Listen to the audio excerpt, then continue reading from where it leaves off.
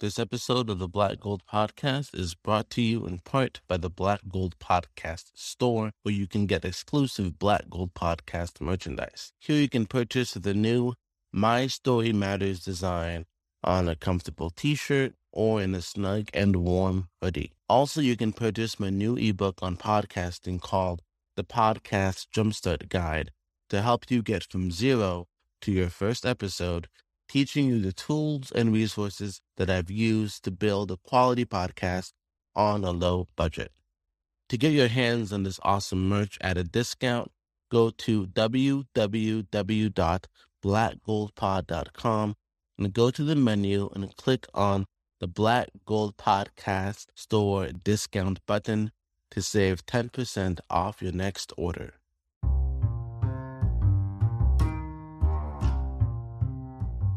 Hello, listeners. On this show, I talk with everyday African Americans who were able to transform their passions and struggles into their dreams. I'm your host, Moses Tillman Young, and welcome to the Black Gold Podcast.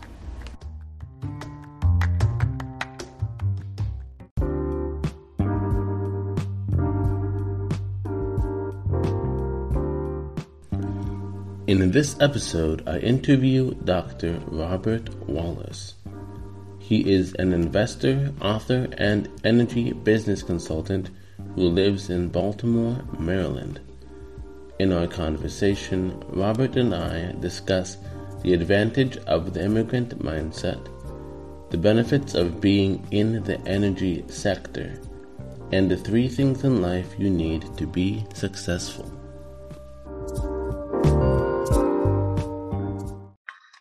And we are recording. So, Mr. Robert Wallace, welcome to the Black Gold Podcast. How are you doing today, sir? I'm doing well, sir. Very busy, but doing well. That's very good. So, your assistant contacted me and said that you are an author, a speaker, an investor, entrepreneur. How did you get started doing what you do? Sure. Well, I was raised in Baltimore City in the projects, and I was always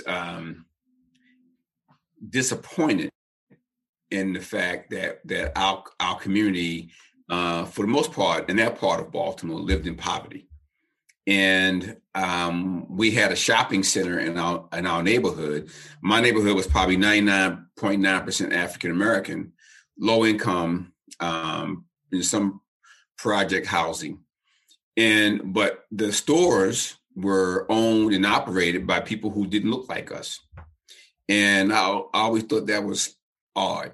And I wanted to know why that was. And so as I got older, went to college, University of Pennsylvania, and then went to graduate school for my MBA, I began studying, economics and entrepreneurship. And I began to see that economic empowerment was the missing link in the African American community. And so for me, that became a cause that I would take on for the rest of my life. And so even in grad school, working on my MBA, I focus on economic empowerment for people of color and for women, but particularly for African Americans, because I thought that was the next battle that we had to fight. We had fought to get equal rights, voting rights, human rights, but what we were missing was economic rights. And that became the mission that I still have today, and which is how do we economically empower, people of color and women and African Americans in particular.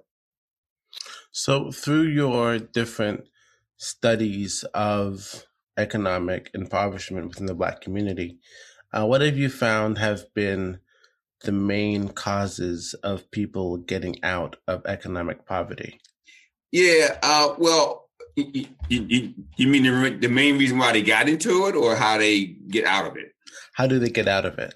Yeah, that's a great question. I don't think there is only one answer to that. I will give you the answer that I have found from my personal experience and from my research that is the most potent, the most powerful, the most effective. And that is getting out of it through entrepreneurship.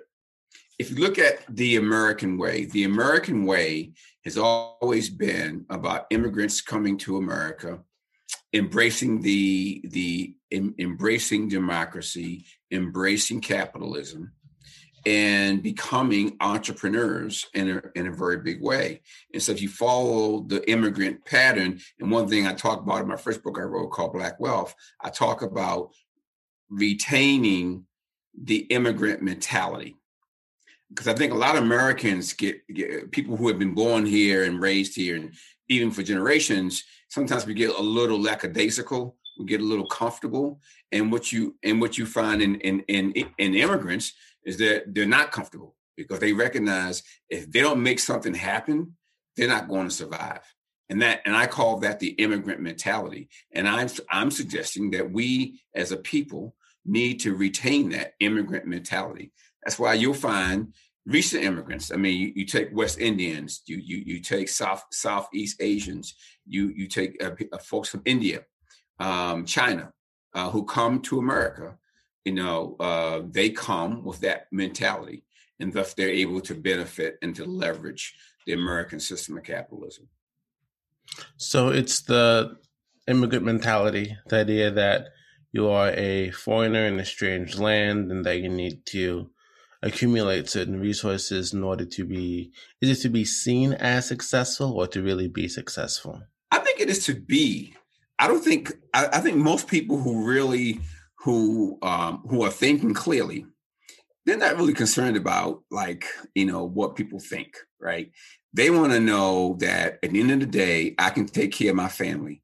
I have enough money and resources and wealth to do what I need to do to take care of my family, empower my community, and to build this country. And I think that most people who have wealth, they don't care what people think about them. And so, no, sir, I think it's more about it being real. It being real. I mean, if you look at this recent, we are 2020 in America. I mean, what an unprecedented year that was for not only our nation, for the world. Yeah. But what it showed, what it illustrated, and what it brought to the table was the economic inequalities of our nation. And we look at the people who suffered the most through this. It's been Black and brown people, quite frankly, in America, because of the institutional inequalities that we've had to live with for 400 years. And so the pandemic didn't create those inequalities. It just exposed them for what they are. And so I think that people who had resources, who had means, they were better able to weather 2020 and then those who didn't have the means. And I think that's what we as a people have to close that gap. And I propose that we close the gap through entrepreneurship. In my opinion, that is the best way. Certainly it's not the only way, but it's a way that I recommend. What is it about entrepreneurship that you think is that key that would unlock the door to potential higher success?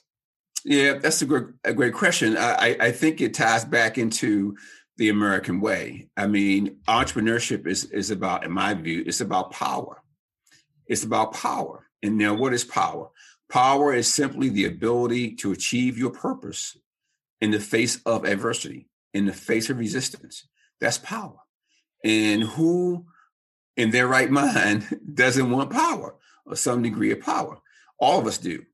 And so I think that entrepreneurship gives us the base to have power where we can influence the outcomes for our families and for our communities and for this nation. And so I think that entrepreneurship gives you the best chance to make that happen. It's not just entrepreneurship, but it is creating wealth through entrepreneurship. So it's not the entrepreneurship per se, but it's the wealth that it creates. Because when I create the wealth, then I have more options to do more things. And I have more options also to fight back against those who would seek to prevent me from participating in the American capitalistic system. And so I think that entrepreneurship provides that the best engine and the best possibilities to make that happen. And it doesn't matter what color you are or what gender you are. That's the American way.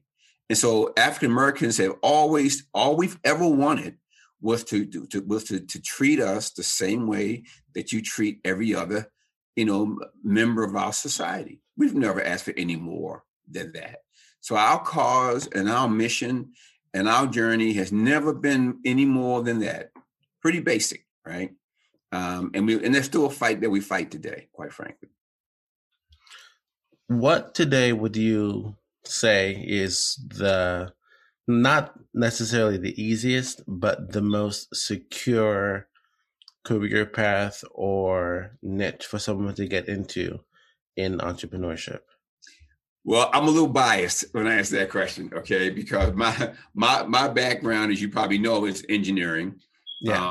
I have 5 kids, and my wife is an engineer. She's a biomedical engineer. My degree is mechanical engineering and applied mechanics.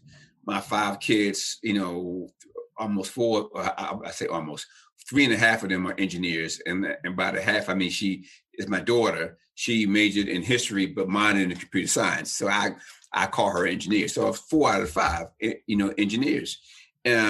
We pushed our grandkids to become engineers and scientists. I believe, to answer your question, I think that the sciences is a perfect way and is a very promising path for creating wealth and creating businesses. Look, it's no mistake. If you look at the richest, the highest valued companies in the world and in America, they tend to be technology companies.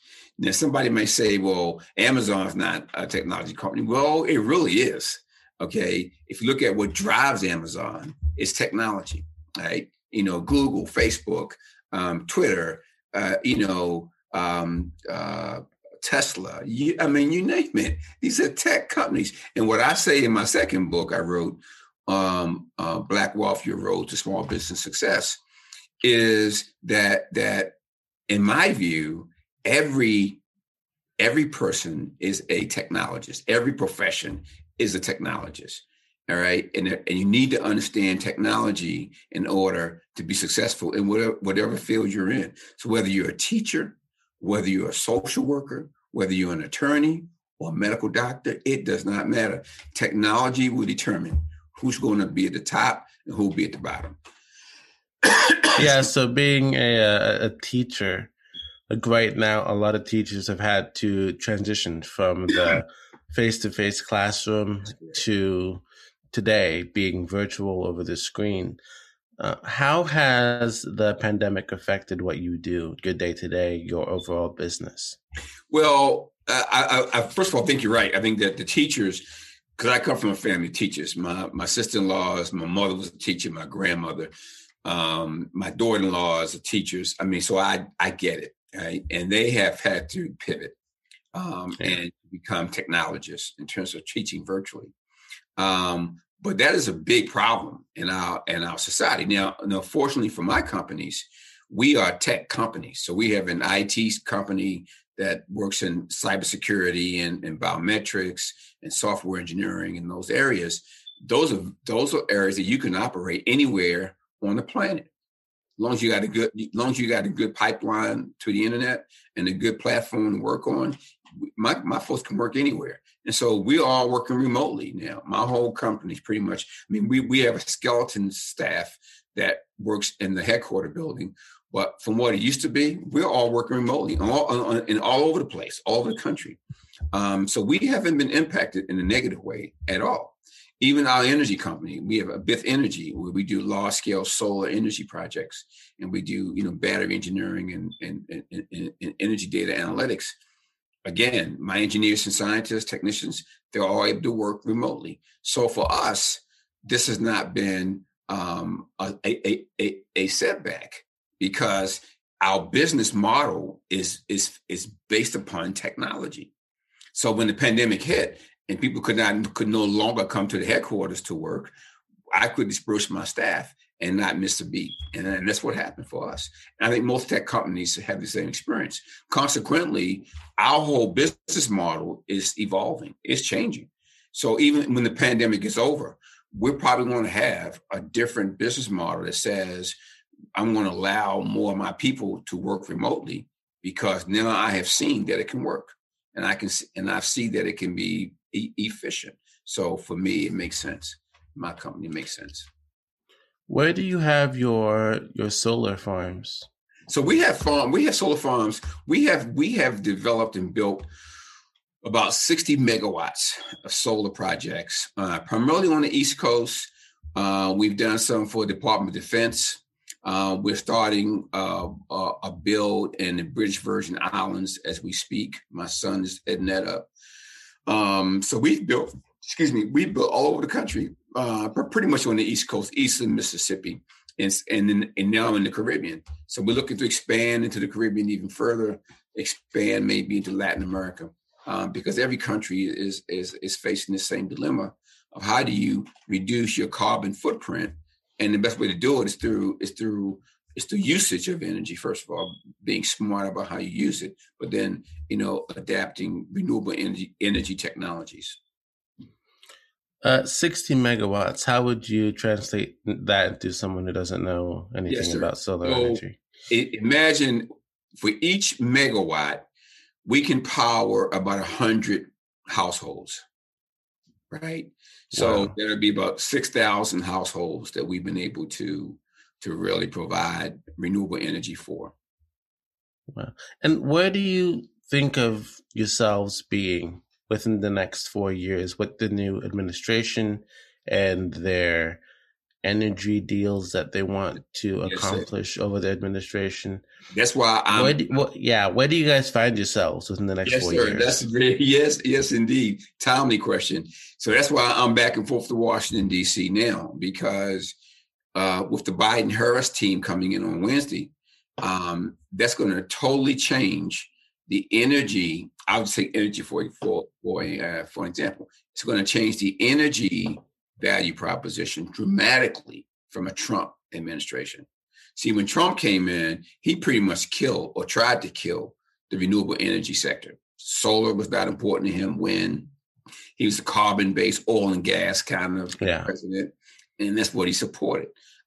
We think that the Biden-Harris administration will look more like the Obama administration in terms of investing in and supporting renewable energy technologies.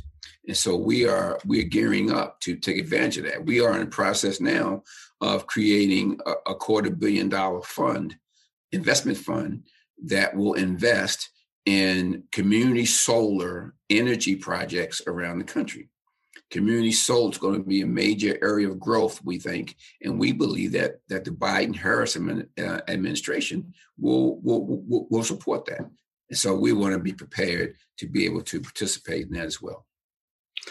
What areas of the country are you guys thinking of establishing those test sites?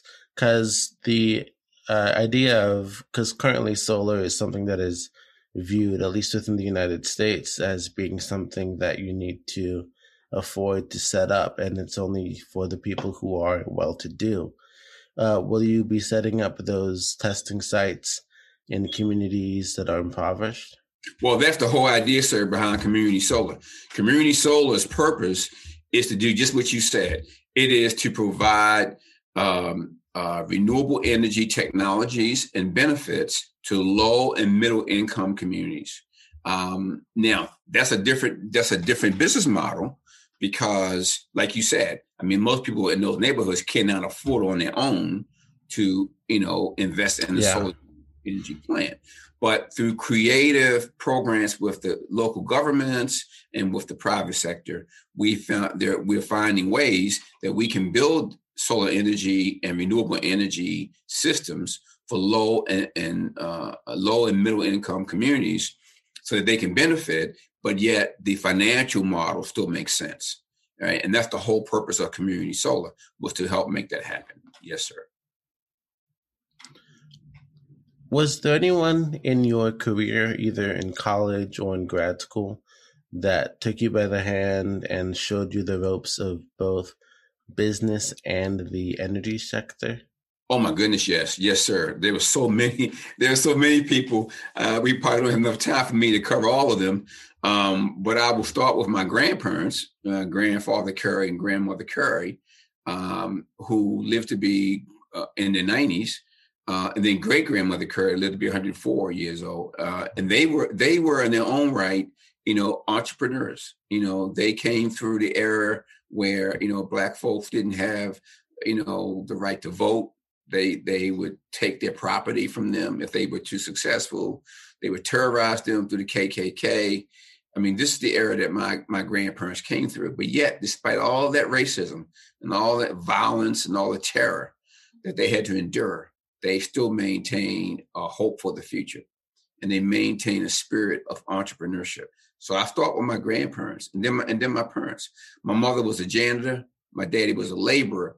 But they were men and women who did not settle for being in poverty. My mother used to always say, we may be in poverty today, but it doesn't mean we have to stay here. And she and daddy taught us, I have 5 brothers, they taught us that you do 3 things to be successful in life, 3 things. And that's all you got to do. Number 1 was faith in God, right? Faith in God. Number 2 was education, right? It was education. And 3 was hard work. Right? Faith in God, education, hard work. Those 3 things. And my brothers and I, we took them, mom and daddy, at their word. We followed their advice and their guidance, and it led us. All my brothers are successful. My older brothers are career military men. I was the first child to go to college in my family. My younger brother, he followed me to college, to UPenn. He's also an engineer. His wife is a very successful medical doctor down in Florida. So, we followed our parents' guidelines, and they helped us to be successful. And then in college, so many mentors in college.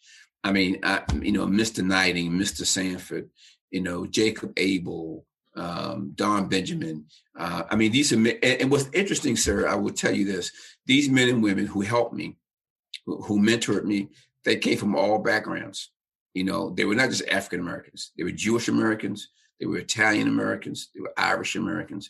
These were men and women who did not let color blind them from helping somebody who they thought was worthy of their help. And I've been blessed with having mentors like that all through my life. And so I've learned that the help that you and I will get can come from anywhere. So don't restrict yourself to one particular group that you think will help you. You'll be amazed at the people that will help you be successful if you only ask them to help you. How would you say the current administration is doing with the coronavirus pandemic? And how do you think that will then translate into future entrepreneurship ventures for people of color? Do you mean the Trump administration? Yes. They've done a horrible job. You couldn't have scripted a more horrific approach to handling a pandemic. I mean, here's a man who denied it in the beginning, denied that it even existed. Then he pretended that we had solutions to it that we didn't have.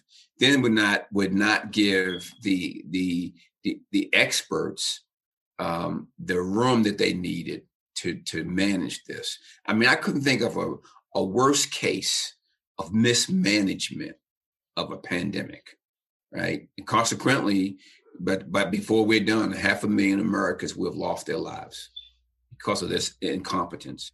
So I think that they've done a horrible job, and they should be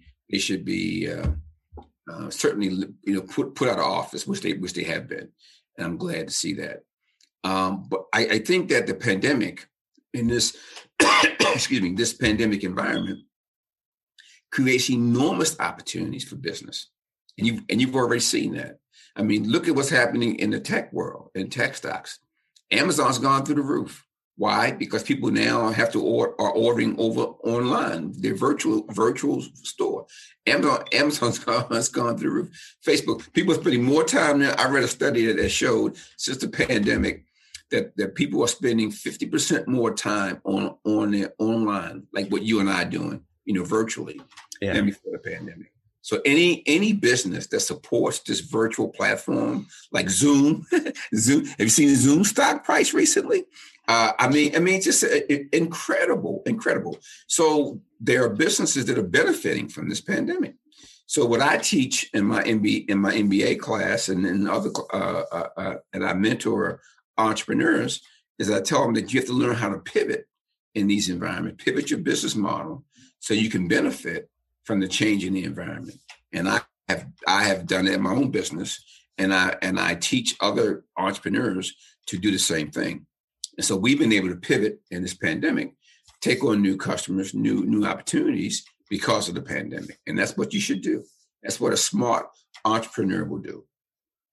Speaking of pivoting, you recently ran to be the mayor of Baltimore. Is that correct? Yeah, that's correct. How was your campaign? How did it go? And what was the result? So I ran for mayor of Baltimore City. And I'll tell you, sir, I couldn't have picked a more challenging time to do it because we had to do it in the midst of a pandemic. So traditional politicking strategies went to the wayside. I mean, you couldn't touch people. You couldn't be in front of people. You had to use technology and virtual world. And I mean, I couldn't have picked a more challenging time. But at the same time, it was probably one of the most rewarding experiences I've ever had. See, I'm like what I think you are, the kind of man you are, right? When I look at something that's not working right and there's a problem and that's hurting people, I don't just complain about it. I don't just turn my head and pretend it doesn't exist. I attack it. I go at it to solve it. So when I look at Baltimore City as a city and looked at our condition in terms of the rampant violence, the poverty, the dilapidated neighborhoods, the corrupt leadership that we've experienced in the last couple of cycles, I said I can't accept this anymore. I live in the city. I pay a lot of taxes in the city, and I said I just cannot accept this any longer. And so I decided to jump in and versus complain about it to try to fix it. So I ran as an independent. I didn't run as a Republican or a Democrat. I ran as a independent. And so I think that for me, that was the most sense for me. So to answer your question, how it turned out, we came in second place. There were three people running. As the Democrat, Republican, and I was the independent. I came in second place. We totally changed the dynamics of politics in Baltimore City. We're starting a new organization that will continue to work to implement change in the city of Baltimore. So I believe it was one, and the people I met in the city during the campaign, just wonderful people that I would never have met had I not taken this journey. So I'm glad I did. People ask me, well, will you run again for mayor? I say probably not. I may run for governor, I may run for president, but probably not for mayor again. But we'll see. How did you deal with the failure that happened as you were slowly getting to where you are today? The failure in in life, in the campaign? In life, in the campaign, starting your business? Well, I actually started about 5 businesses that failed before I found one that worked. Really? Wow. So I didn't hit it, right the first time out. It took me five tries to get it right. So I think failure is part of the process, really. I've met very few people, excuse me, who hit it right, who hit it out the ballpark the first time they at bat. That's just rare. It does happen. Some people do, but most people don't. And so what becomes key is how do you handle failure? How do you handle disappointment? How do you handle when people let you down? I mean, there are people that I thought would be supportive of me who were not. Right. But consequently, conversely, there were those who I didn't think would be helpful who were. So it's a double-edged sword there. I just feel that you cannot be afraid of failure. Failure is part of life. It's part of the journey. Now, I don't like it. I'd rather not have it, and I work hard not to have it be a reality for me. But I'd be less than honest if I said I've had my share of it, and but I've learned so much from it. And so the key is being resilient enough that you can, even in the midst of failure, you can brush yourself off and you can continue in your journey. I think that's key to success. So it's seeing failure as, it's part of the path of success, and that you need to overcome it in order to get to the next step. Like a game, you need to level up each time you encounter something in order to reach your final destination. I think it's true. I mean, for example, I played 3 sports. I played football, I played basketball, and I ran track. I did more than that, but those were my major ones. And we didn't win every game. We lost some games, but every game that we lost, we learned from it and we committed ourselves to excellence. And so in some cases we ended up winning championships because every experience that we had, we got something from it that was beneficial. And I think that's the same way in life, that every experience you have has a benefit to it. Sometimes the benefit is not obvious. Sometimes you have to search for that benefit. But you should start with the fact that there is a benefit there and that you are responsible for realizing it. Have there been any tools, resources, books that you've used throughout your business that you'd want to share on the podcast today? Well, I'll tell you, and folks may not want to hear this, but the number one book that I use is the Bible, right? Amen. And I have friends who are Muslims. They may study the Quran. I have friends who are Hindu, who are Buddhist, and whatever they study. I respect that. But I'm a Christian. And the biggest, most beneficial book for me is and has been the Bible. Every morning I'm up at 4:00 a.m., right? And my first thing I'm doing is I have my devotion because I need guidance. I need help. I need hope. I need direction.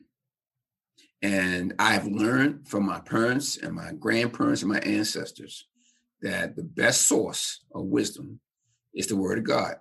And so that's where I go to get my wisdom. And then I also get my encouragement from that. And so from that, I research. I have other books that I've studied. From Good to Great. It's one of my favorite books. I like David and Goliath. I like this book. I'm working on a new book now that's called Pivot Point Intelligence, which I'm almost finished writing. I've written 8 books. 6 have been published. 2 I'm waiting. I've written them, but I put them on the side, waiting for the right time to publish them. But my book on Pivot Point Intelligence is one that I think is going to be really exciting, where it talks about how do you change direction in your business in the spur of the moment and not lose momentum and not lose focus. I'm excited about that. We got some pretty cool case studies with that, and our research shows that I think this is the area that we as a society, we as entrepreneurs need to really benefit from and really master. So I'm pretty excited about that. What is your favorite verse of the Bible? It's one that will, it's pretty basic, but it's one that gives me strength. For God so loved the world, John 3:16. But God so loved the world that he gave his son, that those who believe will not perish, but have everlasting life. Because if I thought that this life was the end, if I thought, I don't know, 403 years, whatever years we think we're going to get, right? If I thought that was the end of this journey, I would lose my mind. Think about that for a second. Now, you're a young man, but death isn't biased. Young people die, unfortunately, too. So it's not just an old age thing, but all of us are going to go down that journey. We're all marching to the grave.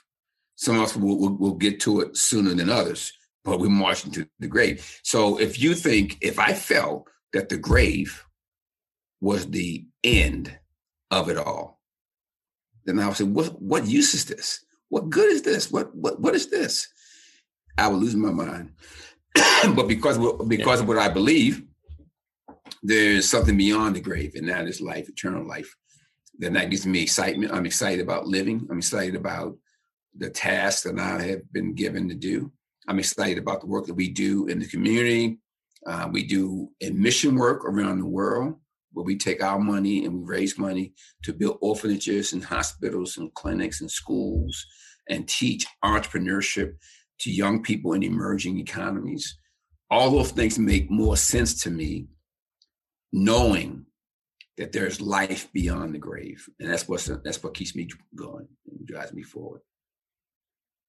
Yeah, it's the knowledge that you then have a meaning to this life, and they need to make this life meaningful to its fullest. And that if you don't do that, you have missed out on one of the greatest opportunities of your life. That's very, very true. And I think so many people go through life with no purpose and no meaning. And I think that is one of the most devastating realities, experience that a man or woman could have, to go through all of this and say, what was it for? What was it for? What was the purpose, right? And I think for me and people like me, believers, there's a purpose, and it's clear cut, and it's straight, and it's great clarity that we have. And so we find even so, and so that also helps us when we get through the rough spots of life, right? When things are not going well. I tell the story about my parents, and my mother and father were faithful believers, even though we were in poverty. And mama would always remind us, she always say, God will make a way. Now here we were, we had no food, we had no heat in the winter. Excuse me. We had hand-me-down clothes and holes in our shoes and all that. And mama would still say that God will make a way. Pardon me. I used to say under my breath, Mama, God don't care about us. If he did, we wouldn't be living like this. But I didn't say it to her face. I knew better than that, because she knocked me on the ground. But I learned later that Mama was correct, that God did make a way. And so my brothers and I, although we came through tough times, I tell you something, my mother was an alcoholic when we were kids. My mother had a drinking problem. Do you know that because through prayer and faith in God, that she beat alcoholism. She went to college in her 40s and got a BS degree in teaching, became a teacher in the school system in Baltimore City. In her 50s, she went back and got her master's degree and expanded her teaching capacity. In her 60s, she started her PhD, but then she became ill and she couldn't finish that. But I'm saying that's what can happen to people who never give up and who have faith. And back to 3 things Mom and Dad taught my brothers and I: faith in God, education, hard work. Mama lived it, and Daddy, they lived it. And so we had good role models to follow. That's an incredible story. She's amazing. She's passed now. Mom and Daddy gone. But amazing. But, I bet your parents are just as amazing, your grandparents. I mean, to be an African-American of any success in this nation, given what we have gone through and what we go through, it is a miracle. It is a miracle. Yeah. And I remind Black people all the time, folks, you are a walking miracle. to have gone through what we've gone through in this nation and still do to a large degree and still be thriving and still be growing and not have hate in our hearts, that is a miracle, a major miracle. So I try to remind us, I was speaking today for Dr. King's birthday, and I made that point. Don't you succumb to hate. Don't succumb to disillusionment. Don't succumb to discouragement. We've come through much worse times than what we're seeing now as a people, and we made it, and we're making it. So don't you dare succumb to those things. You keep fighting, you keep growing, you keep learning. I mean, I'm not sure how old you are, but you're a young man, and you keep striving, son, doing what you need to do, because there's greatness in you that was put there by God, and so you need to just work on it and then keep bringing it out as you're doing it. I'm motivated by you. Well, Dr. Robert Wallace, this has been a wonderful conversation. I have one more question for you. Yes, sir. And that is, if you had the ability to send a worldwide text, what would your message be? A worldwide text? Yes.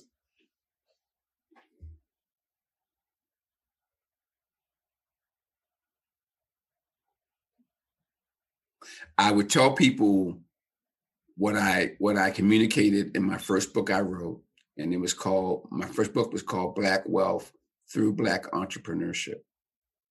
And in the book, I said many things, but it's one quote that I made that I think I really I live by it. First of all, I believe it, and I believe it has power. And that is, all of us are striving to do better. All of us are striving to make a better life for ourselves and for our children and for our grandchildren. And so the journey to do that starts with now. It starts with now. And so what I would say in the text is this, to the people of the world. I would say, do what you can with what you have, where you are, and do it now. So what that says is, whatever your condition you find yourself in, there is something that you can do now to make your life better. So my advice is, do what you can. You're not going to have all the resources you think you need. You're not going to have all the opportunities right at the moment you think you need, but do what you can. Do what you can with wherever you are, and do it now. And that would be my advice I would give if I were to text to the 7 billion people on the planet. Yeah.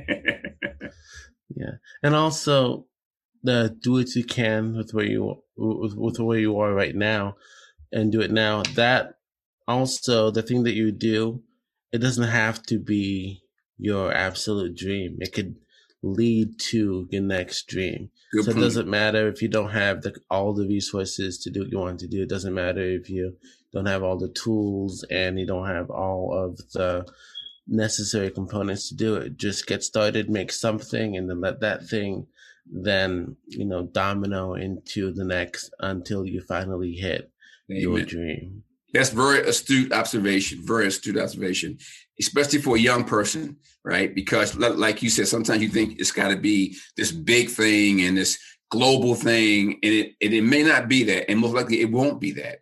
But if you just start where you are with what you have and do it now, then you'll find the next iteration will be easier for you. And it'll be greater, it'll be bigger, it'll be more powerful. If you keep doing that the rest of your life, for all the days you have on this earth, then you'll get to your grave and you'll be at peace, you'll be content, and you will have made a difference in the world for humanity. Well, Dr. Robert Wallace, this has been a wonderful conversation. Where can the listeners go to learn more about your work? Absolutely. So they can go, we got three websites. One is www.robertwallace. That's my name. And Wallace is Wallace. www.robertwallace.com. Our IT company is Bith Group. That's spelled B as in Bravo, I as in India, T as in Tango, H as in Harry, group.com. And that will tell you about our IT company and the great things we're doing there in the IT world. And then the third site will be Bith Energy. B as in Bravo, I as in India, T as in Tango, H as in Harry, energy.com. And that will give you insight on our energy work that we do in the States and around the world. Well, Dr. Robert Wallace, thank you so much for your time. Thank you, sir. It's been a pleasure.